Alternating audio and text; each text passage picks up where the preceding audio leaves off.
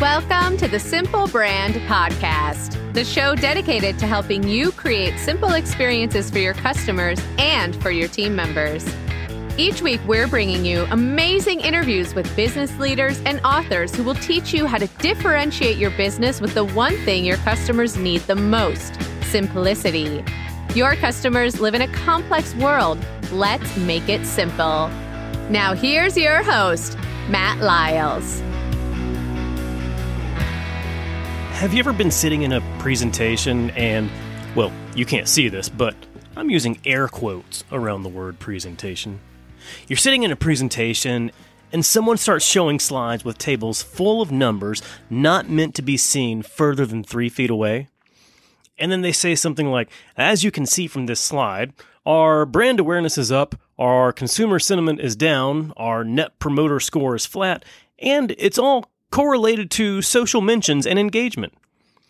No, Gary, I can't see that from your chart, and I don't even know what I'm looking at here. But to not appear ignorant, I'm going to slowly nod my head and pretend like I'm writing notes, which is really just a doodle of you being chased by Pac-Man. And then after this presentation, we know we're all going to go back to what we were doing already with no change at all. And if it's not in a presentation, then it's usually in a report that someone creates. That same table of numbers that tells you pretty much nothing. And a lot of times we end up with our people spending a large percentage of their time churning out that report that people don't really understand. And if it's a regular ongoing report, eventually the audience starts to ignore it. But they don't tell the team creating and sending the report. So this needless, complicated process keeps going much longer than it should. I don't think enough business leaders understand the amount of time, the amount of financial resources, the amount of human resources that are wasted in analysis due to their analysts not having access to the tools that simplify the reporting process and simplify the data storytelling. Luckily, there are companies like Juice Analytics who are making that easier. Easier for those creating the reports and easier for those reading the reports. And in today's episode, I'm talking with the founder and CEO of Juice Analytics, Zach Gimignani. But before we get in today's interview, I want to let you in on a special offer for Simple Brand listeners. As a listener, you and your team can have free access to Juice Analytics' online reporting tool, Juicebox. All you need to do is go to juiceanalytics.com/simplebrand and sign up for your free trial there. Juicebox takes boring, static reports that people don't understand, or worse, don't even read anymore, and it transforms them into interactive data stories that make it easy for people to understand, easy for people to make decisions, and easy for people to take actions. It helps your analysts spend less time trying to create charts and graphs and more time to develop insights that you can actually use. Juicebox makes it simple for your people to create reports, analysis, and insights, and it makes it simple for you to understand the insights and more easily take action from them. Early in my career, I held roles that were heavily analytics focused, and I wish that I had a solution like Juicebox then. It would have saved me so much time in crafting, reporting, analysis, and data storytelling. And then later in my career, I probably would have stayed awake during presentations and made better decisions if the people presenting analysis to me had used Juicebox.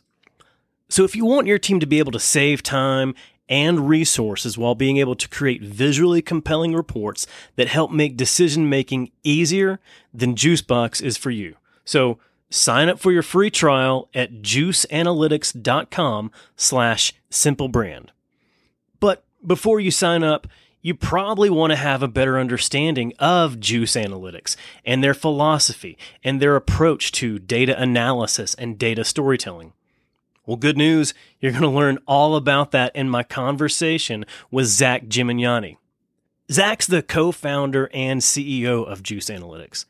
In that role, he's responsible for the strategic direction, the business development, and the thought leadership of the company.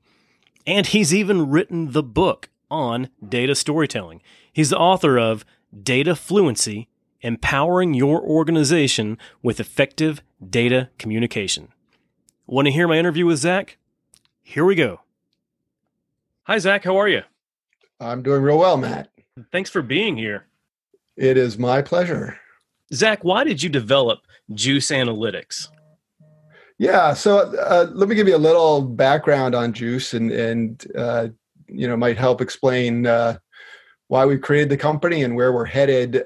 So it was actually about 15 years ago that I started the company with my brother. We were interested in data, interested in analytics, and wanted to work together.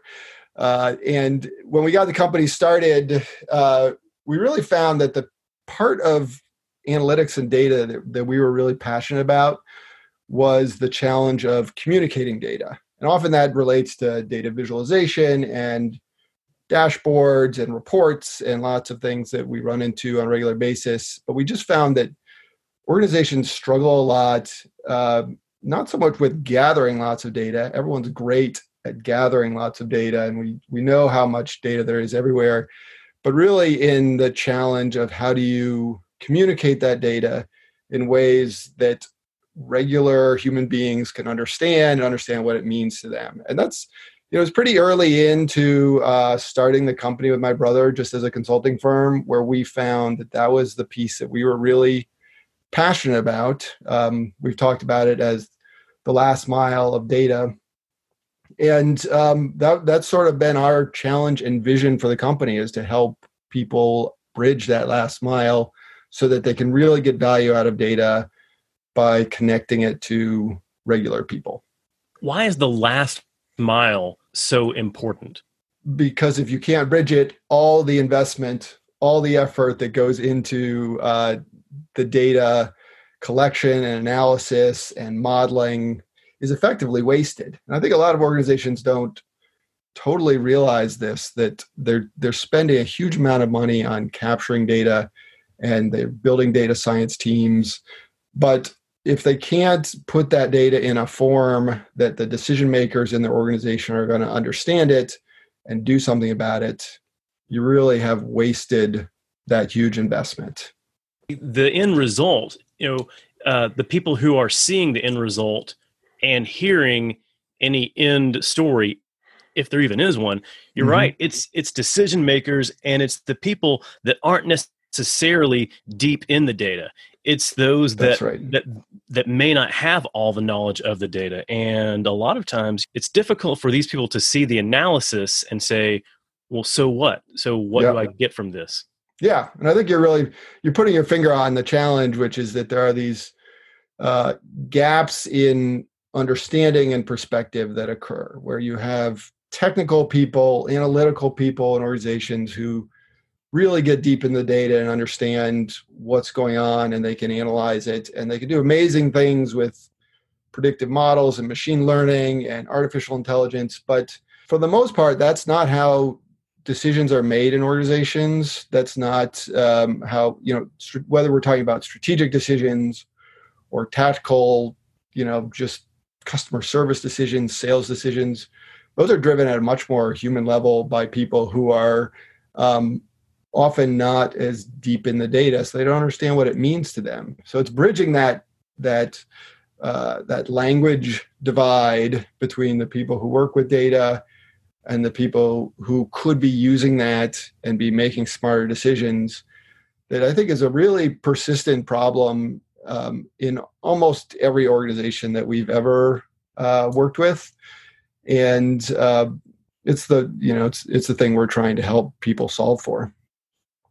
And when you have decision makers or an audience who is seeing, data or seeing numbers, and whoever's presenting it to them, they have a call to action, they have some sort of decision or action they want people to make. What does that audience really need in order to feel comfortable in what they're understanding, to feel comfortable with what they're seeing?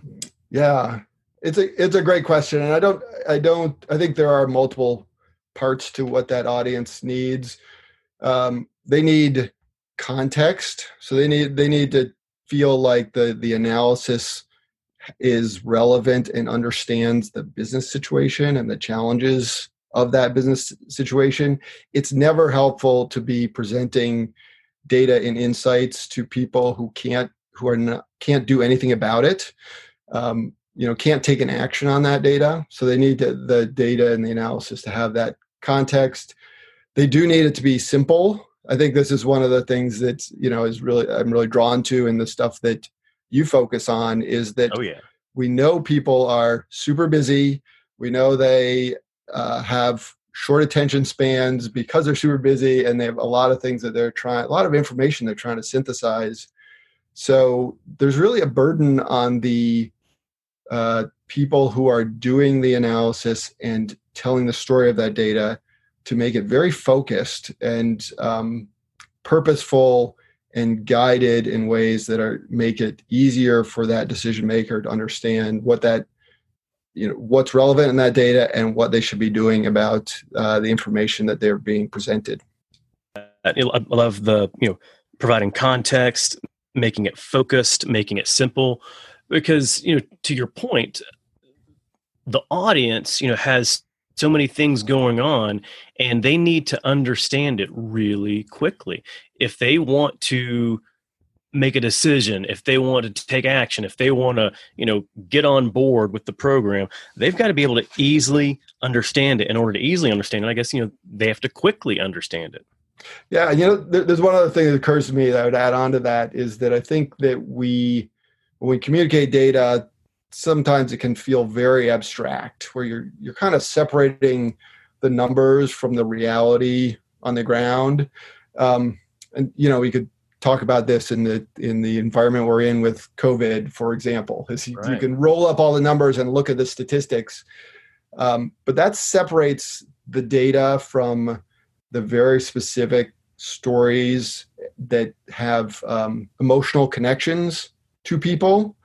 And I believe when you're telling data stories, you want to have both the big picture, but also be able to bring really specific stories, anecdotes, things that are going to connect to your audience. Because ultimately, storytelling, and we talk a lot about data storytelling, is about making a connecting to people's feelings and emotions and combining that with accurate data that helps guide people to smart decisions. So, telling the very specific stories of COVID patients in combination with the overall statistics can really pack a lot more impact for audiences than just treating data as this abstract concept and just thinking about the numbers alone. Oh yeah. Stories always help to tie things together, and stories really help bring clarity to whatever you're trying to communicate. But for someone who is, deep in the analysis, they're usually focused on gathering the data, synthesizing the data, pulling it all together, and analyzing and reporting it. How can someone like that get access to some of these real stories? Yeah, it's a real challenge for that person. And I think sometimes when we talk about analyzing data, or the person who's responsible for doing this analysis, we do burden those people with the challenge of understanding the business context and be able to bring in the real stories and doing the analysis and understanding the problems with the data. And it's a lot of things for that person. So we have a lot of empathy for that person who is burdened with that. And I've come around to feeling that it's really not fair to expect one person to be able to do all of that. And that often, in order to be effective with telling data stories and bridging this last mile that we talk about, it does take a team of people. It takes someone who understands what's going on in the business and what the executive priorities are, working closely with the data analyst who's going to understand the data, and often it takes sort of that mix of skills, and asking one person to be this unicorn who can do everything is probably an unfair expectation. It really is unfair. Yeah. Yep. So that makes me think that there's an opportunity to have a more connected team, to your point, where you'd want to have someone that's focused on the analysis, someone who's more analytical in their role, and ensure that they can have someone who is focused more on a communications role, someone who's more focused on storytelling, who can then help them understand what type of stories they need to include, and then go and pull and craft those stories for them. I think that is a better model to be thinking of, is finding those teams of people who can help put together this better way of communicating data. So I think it is those combination of skills. And I think like we like to think about data analysis and the communication data as a social challenge, as a human and collaborative challenge, as much as a technical thing. There are a lot of tools and a lot of powerful capabilities for being able to work with data. And there are a lot of ways to put a chart on a screen, but the real challenge of it, I believe, is giving people the right skills to be able to understand how to more clearly communicate their message, be able to create those working environments where people can collaborate on the analysis and how you want to express the results of that analysis. And even getting into the concept of data literacy, which is very hot right now, where a lot of organizations are starting to recognize that the recipient of that data, the decision makers or the executives or the frontline workers who could be using that data, need some basic understanding of how to work with data, understand what it means, and understand how to draw insights and actions from that data. So having greater literacy so that the end user knows what they're like, understands what they're being told, can interpret it, and make good use of it. All those parts have to come together in order to address, I think, this challenge of we're all swimming in data, but we're not really making great use of it. You mentioned data literacy. Mm-hmm. How is that different from data fluency, which is actually your book? Yeah, so I wrote a book called Data Fluency, and this is about 5 years ago or so. And since then, the term data literacy, I think, has taken hold more so. It's a little bit of splitting hairs and semantics to me to say that these things are very different. If I was to split a hair, why not? I would say that data literacy puts a lot of emphasis on making it so that people can read and interpret data. So it's about teaching skills to make people comfortable with, if they see a chart on CNN, they understand how to not only read that chart, but be a critical, careful reader of that information. And that is a key skill for sure that I think people need to learn. To me, data fluency goes a step further. It's about how do you both create those skills, but also teach people how to be good communicators with data. So you both need people who can convey meaning from data and people who can read that meaning. And I think data fluency also kind of emphasizes the need for the back and forth discussion that should be occurring, whether you're what we call a data author or a data consumer. Really, it's a dialogue that you're trying to create across those people. And that was kind of the concept that we were thinking about when we wrote that book, Data Fluency, is how do you get that dialogue going effectively, both from the data consumer and the data author side of things. And that's super important today, with the coronavirus pandemic, but even before that, we're also, in an election year, and we're starting to see a lot of data used and presented in the media. And I don't think enough people are fluent enough in data to be able to take a look at it and to think about it critically, like you said. Yeah, and the challenge, data is a challenge on both sides, with the fact that people can manipulate it and people can tell the story that they want to tell from the data in order to convince people of something. We've seen at least a few cases in this coronavirus era of people manipulating data to tell a story that is to their own ends. And it does take critical, smart consumers of data in order to see through that kind of manipulation. As well as I think there are a lot of kind of watchdog groups out there that are trying to make sure that what is being presented is accurate. Right. But data is a dangerous weapon in some ways, and data storytelling, which has great power, with great power comes great responsibility, right? Yes. As we learned from Spider-Man. There you go. Understanding that if you can be more impactful with the way you present data, you should also be truthful in that, of course, and accurate. And certainly people can misuse those skills as well. On the flip side, for those that are data consumers, what are a couple of things that the public, that data consumers can do today to help them become more fluent and to help them become more critical about the data they see? Yeah, I think it's, I guess to start with, that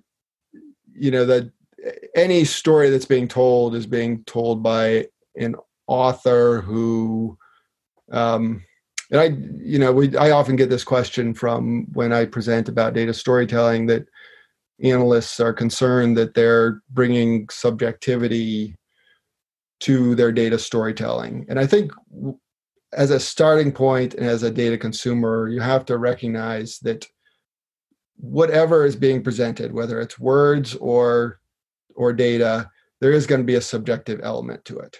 So, it does start with the source. Like, do you trust the source of what is being presented? I think that as a data consumer, understanding often one of the really core things that you have to learn about, whether you're a data author or consumer, is around the metrics or the measures that you're showing. And that is often the kind of the core piece of whether the data is accurately representing the world or not. Because the metric that's being chosen can be, whether it's a percentile or understanding what the denominator is. That is often kind of the essence of whether you feel like the story that's being told is an accurate and fair one. So as an example, we're seeing a lot as we look at COVID cases, what we don't really know is how many people have been tested. And that is the denominator that we're often dealing with, right? That's implied in all the measures that we're seeing. So if you don't think about what is that measure you're seeing and what goes into that measure, then you can misinterpret what that measure means and what you should do about it.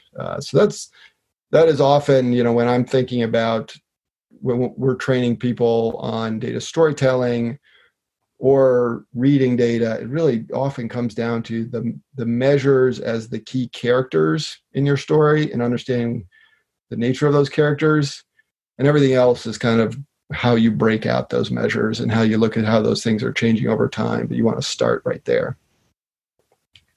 Yeah, because sometimes, the story can change just simply based on what you're measuring. And it helps, and it helps to make sure that when someone's trying to tell a story, that they're actually measuring the right thing. Right. I think that it is it's the foundational element of your story, and it can take the story off the tracks or keep it on the tracks if you choose the right measure. Right.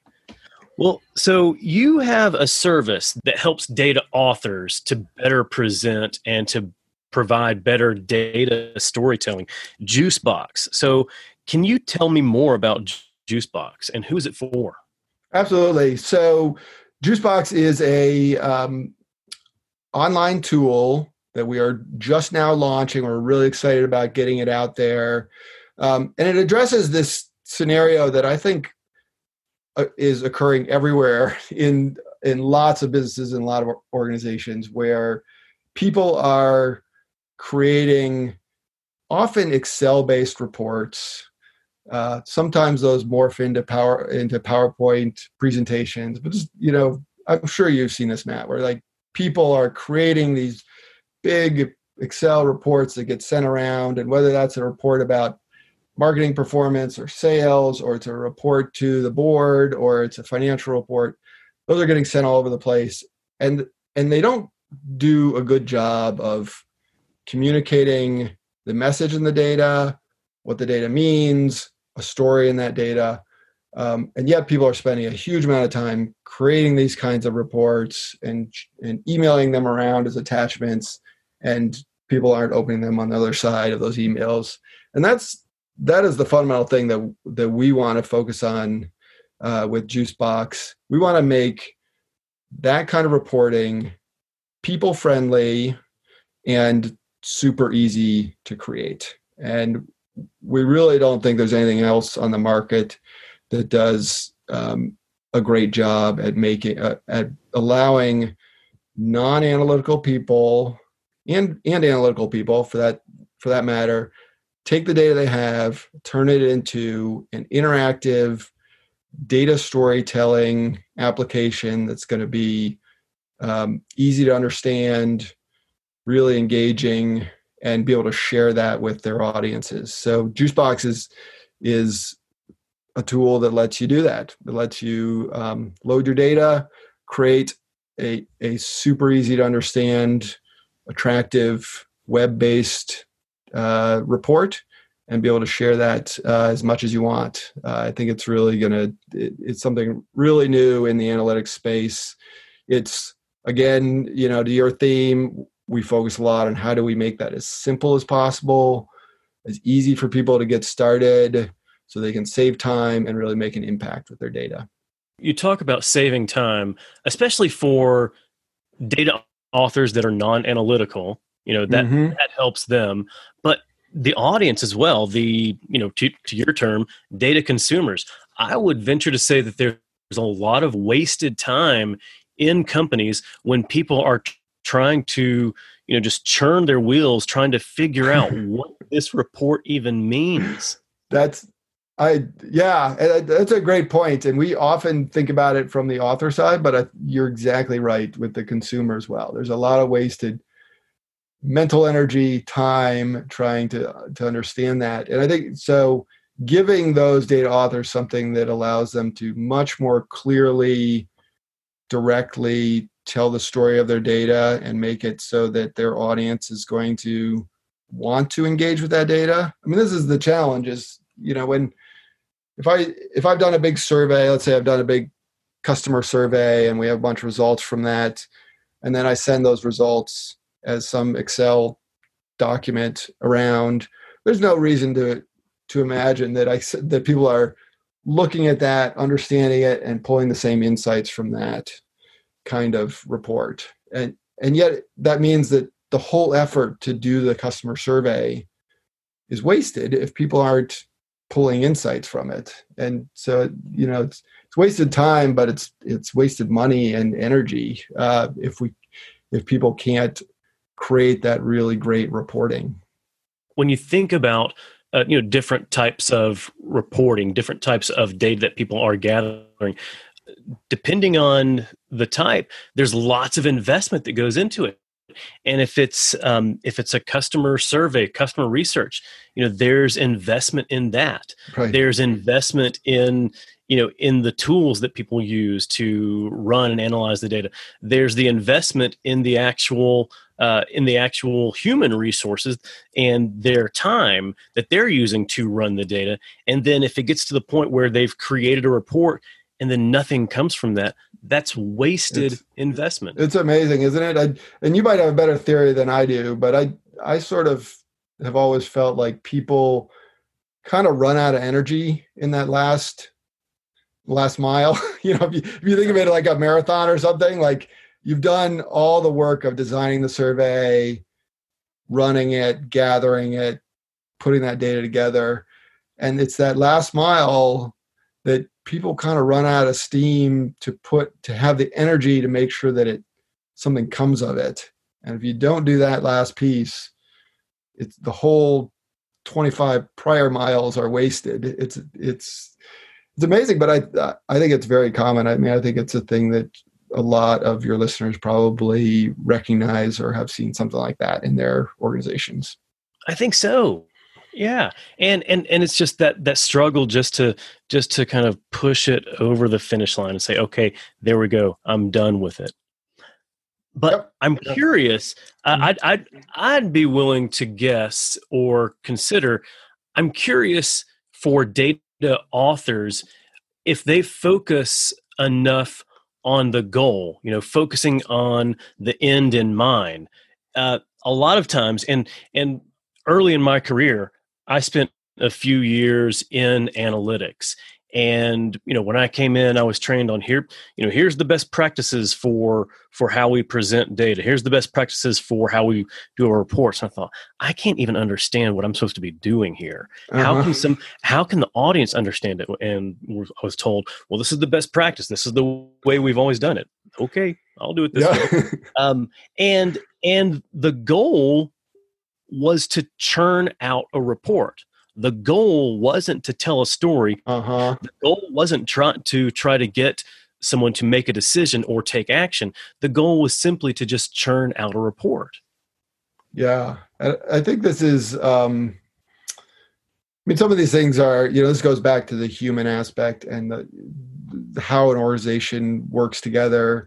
I was talking to a friend of mine who runs a data science group at a software company, and he was expressing this same thing where he was trying to impress upon his data science team that building their predictive models and getting good results from their predictive models was not the finish line. It wasn't any success until you have that model in production in their product. That's the actual finish line. And to get to that finish line, what you need to do is you have to step out of their comfort zone of working with data, and you got to start convincing some executives at the organization that your model makes sense, and then you need to get it into production. And those last steps ask people to engage with other humans, convince them of things, show them the results, work through that challenge of bridging those language barriers that exist between business people and more technical people. I think thinking of the delivery, I just delivered the data, therefore I can check the box and that's good enough, is not good enough. We need to think about how have you made that business impact? Have you changed someone's mind? Have you gotten something so it's working in production? Those are the real end goals. Delivering the data, that's just mile 20. Right. Yeah. And you're pretty tired by then. It's a good analogy because there's a lot of work to do. I don't know how long you were in analytics or how deep you got into all this stuff. There you go. You escaped it, but there's data projects have lots of parts to them, and they are messier and more challenging than anyone wants to admit at the beginning. So at the beginning it seems simple, and then you realize things are inaccurate and there are complexities, and you have to address all of that, and it can become very time consuming.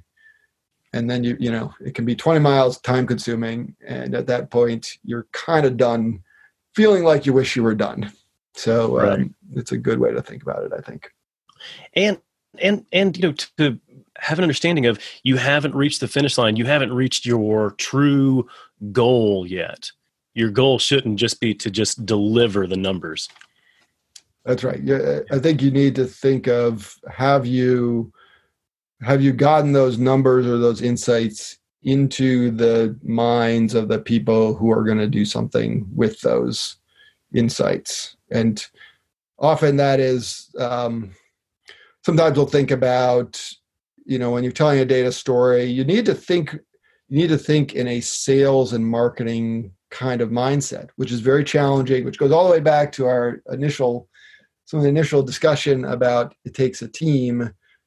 Like you need to synthesize your message down to something that's simple for someone to understand, that it might change their terminology or their language or how they think about something. And if you're getting executives to talk about things in new ways that are driven by the data analysis that you've done, that's a kind of success. Like that feels a lot more like success to me, because now you've changed minds, and that changing of minds is going to flow into how the business works. It's ensuring that your audience gets it. In my role, professional speaking engagements is a big part of my business. And my goal isn't to stand on stage and just give a talk. My goal is to help people understand and to change the way that they think about things. And if I'm giving a talk and I look out into the audience and I see blank stares, then I know that I've got more steps to take. I'm not done. But I love looking out into the crowd and seeing those light bulbs go off in people's heads. And that's when I know, they're getting this. This is sinking in. Right. So they're probably repeating back. They probably come up afterwards and repeat back things that you've said and connect those to their world. And at that point, you've kind of closed this loop of taught them something, but they're also starting to apply it in their world. It's I'm sure a lot of the lessons that you have learned and that you teach about presentation and being motivating people and convincing people of things apply to data storytelling. I think that's one of the things that I think we bring to our work and to Juicebox, is to really be trying to tackle this very challenging problem of how do you convey information in ways that are going to be compelling and engaging. So it's less about the technology or working with big data or how many charts you can put on the screen or, all that stuff. We want to clear out that stuff and get the focus on the audience you're trying to reach, what questions do they want to answer, and how the data can inform those things and what they can do about the data once they've learned something new. That should be the focus. I was actually talking with somebody yesterday, and this can relate to so many things when you're trying to change someone's mind or get them to make a decision or take action. You need to be able to answer the question for them, so what and now what? Yep. This happens a lot in, one of the big pitfalls, I think, of the data analyst and of the person who's trying to communicate the data is that they will get all sorts of questions and requirements from their audience that are just they're just interested, or they don't even know quite what to ask. So there's a lot of questions that fly around in data projects or in analyses, and someone has to step in and ask those questions that you just asked about. If you knew the answer to that question, what would you do about it? What actions could you take? Why is this important? Versus trying to answer everything and kind of overloading. It's a little bit of a question of who's taking responsibility of doing some editing to narrow down to the really important things.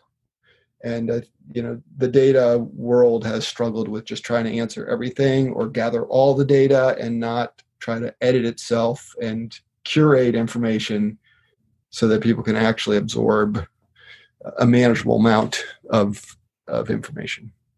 And then to add into that, one of the other keys that I know that Juicebox provides and that you like to focus on and talk about, and honestly, you're one of maybe just a few people that I've seen talk about design principles in data analysis. how do design principles relate to data storytelling? Yeah, so there are design principles. When we talk about design principles, it's sometimes it's more tactical things like Right. how do you use color and how do you keep things visually simple so that it's easy for people to interpret and read and be attracted to what you're showing. Some of the design principles are about that, but I think the more important things that we convey are about how you should help guide people through the information. So recognizing that if you're showing data to people, you need to also be their guide to walk them through that information so that they can be led to useful views of that information. So one of the design principles that we talk about is something we call gradual reveal. So recognizing that you don't want to show everything at once. And this is what traditional dashboards and reports are happy to do, is try to like put everything on the screen and then ask the user or the audience to like go find something useful in here.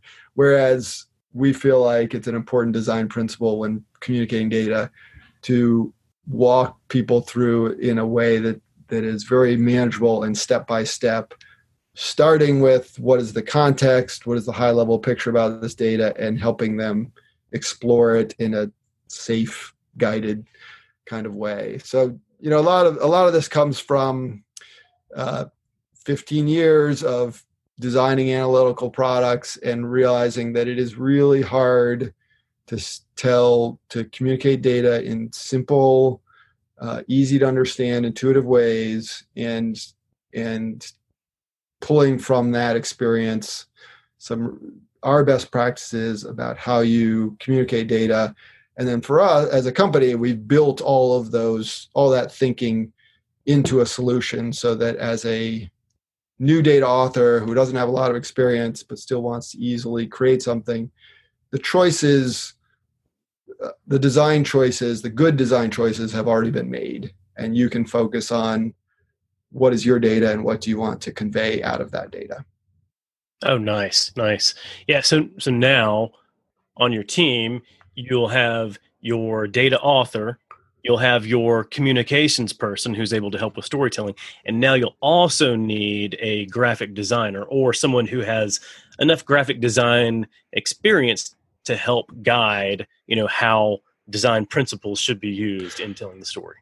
Well, unless you're using Juicebox, I would argue, in which case that graphic designer comes with the tool. You don't need to make choices as to what's a good font and what's a good color. Those choices are already made for you in Juicebox. But I think it's, it is, I think this is one of the things that is difficult for people if you're creating those reports and you're, whether it's a PowerPoint presentation or Excel, like trying to make something look good and professional is not a skill set that is broadly available, especially amongst the people who like to work with the data themselves. And I think that's one of the things that helps differentiate Juicebox from other data tools is providing that other piece, the design piece. So you don't have to have that graphic designer on your team because Juicebox provides a lot of that for you and helps. Yeah, and it's it's about in some cases, I believe in offering less choice rather than more choice. I think we're exist in a society, and a lot of technology tools are really about how can I give people more knobs, more features, more options to mess with things. Whereas if you're trying to help people get things done in a simpler way, in a way that's going to be really effective, some of those choices are not things that you should ask people to figure out time and time again. Like just bake in good design choices and then make sure that the user can focus on what's really important, which is their specific scenario, their data, and their audience. And you see this with, Apple is the sort of classic example of, Right. company that says, like, we're not going to give you all the ability to tweak everything. We're going to make some of those choices for you, but the end product's going to be pretty good. So we're going to, so people are willing to give over some of those choices because they know it lets them focus on the things that are important to them. And most people don't want to be burdened by choices either. That's right. I've certainly got to that point in my life too, where it's like, fewer choices is better for me, as long as I feel like those are good choices. So for any data authors out there, what's the biggest mistake you see and you want to tell people, okay, please, please, please do not do this? I think it relates to trying to do less as much as possible. That I think the biggest mistake is people feel compelled to try to show all the data. So to go back to the survey example, for example, you've gathered a bunch of data about your customers, and you might feel compelled to say, well, we gathered all this data and we spent time on that data. I need to show all of it to the executive team. Everything, like, we gathered it, we should use it. And I think that that's often a mistake versus viewing it as what are the most critical, useful things that we can pull out of this research so that we can provide an analysis and present the data in a much more focused way that's going to be so much more digestible versus trying to show everything. So, that focus, finding focus and clarity and what your message is can be really hard to do, but it's going to save the consumer of your data a lot of angst in having to work through the data, and it's going to make what you create a lot clearer. So, like, less is more. Less is more. Absolutely. Wow. I mean, this has been great because, I wish that I had this type of mindset. I wish I had Juicebox, those early years in my career when I was so focused on analytics. I probably would have enjoyed that a lot more. And we've learned a lot about this today, but where can people go to learn more, and where can people go to learn more about Juicebox? So you can go to our site at juiceanalytics.com. And if you're interested, we are actually signing people up for beta access, free beta access to Juicebox. And if you go to juiceanalytics.com/simplebrand, we're going to give you an opportunity to sign up, get on our wait list, and hopefully get into our beta program to have access to it. I think you'll really enjoy it if you get a shot. Oh, that's exciting. And I think that Juicebox is going to help a lot of people with telling their data stories. This is fantastic. Excellent. Thanks a bunch, Matt. Zach, thank you so much for being here. I'm so grateful for your time and love the lessons that you've shared today. My pleasure. I hope you enjoyed my talk with Zach Gimignani. And I hope you learned some valuable lessons on how you and your team can make your reporting and analysis simpler. And remember, you can take it one big step further by simply signing up for Juicebox. You, as a Simple Brand listener, have access to the free beta trial of Juicebox, and all you need to do to download it is go to juiceanalytics.com/simplebrand. Hey, I hope you're enjoying listening to the Simple Brand podcast. I loved having you with us today. I'd love it if you hit the subscribe button. And when you do, that's going to be a lot simpler for you to get future episodes. We've got some great episodes coming up, lots of more great interviews, lots of fun guests, more lessons from me, Matt Lyles. So hit the subscribe button, and then you can automatically make sure that you get those new episodes as soon as they're live. Until then, keep it simple. Thanks for joining us for this episode of the Simple Brand Podcast. Want to make your listening experience simple and automatically receive each new episode? Visit our website, simplebrandpodcast.com, where you can subscribe to the show in iTunes, Spotify, Stitcher, or wherever you listen.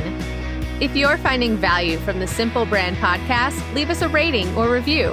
That helps us get the show to the ears of the people who need it most. Be sure to catch Matt right here next week.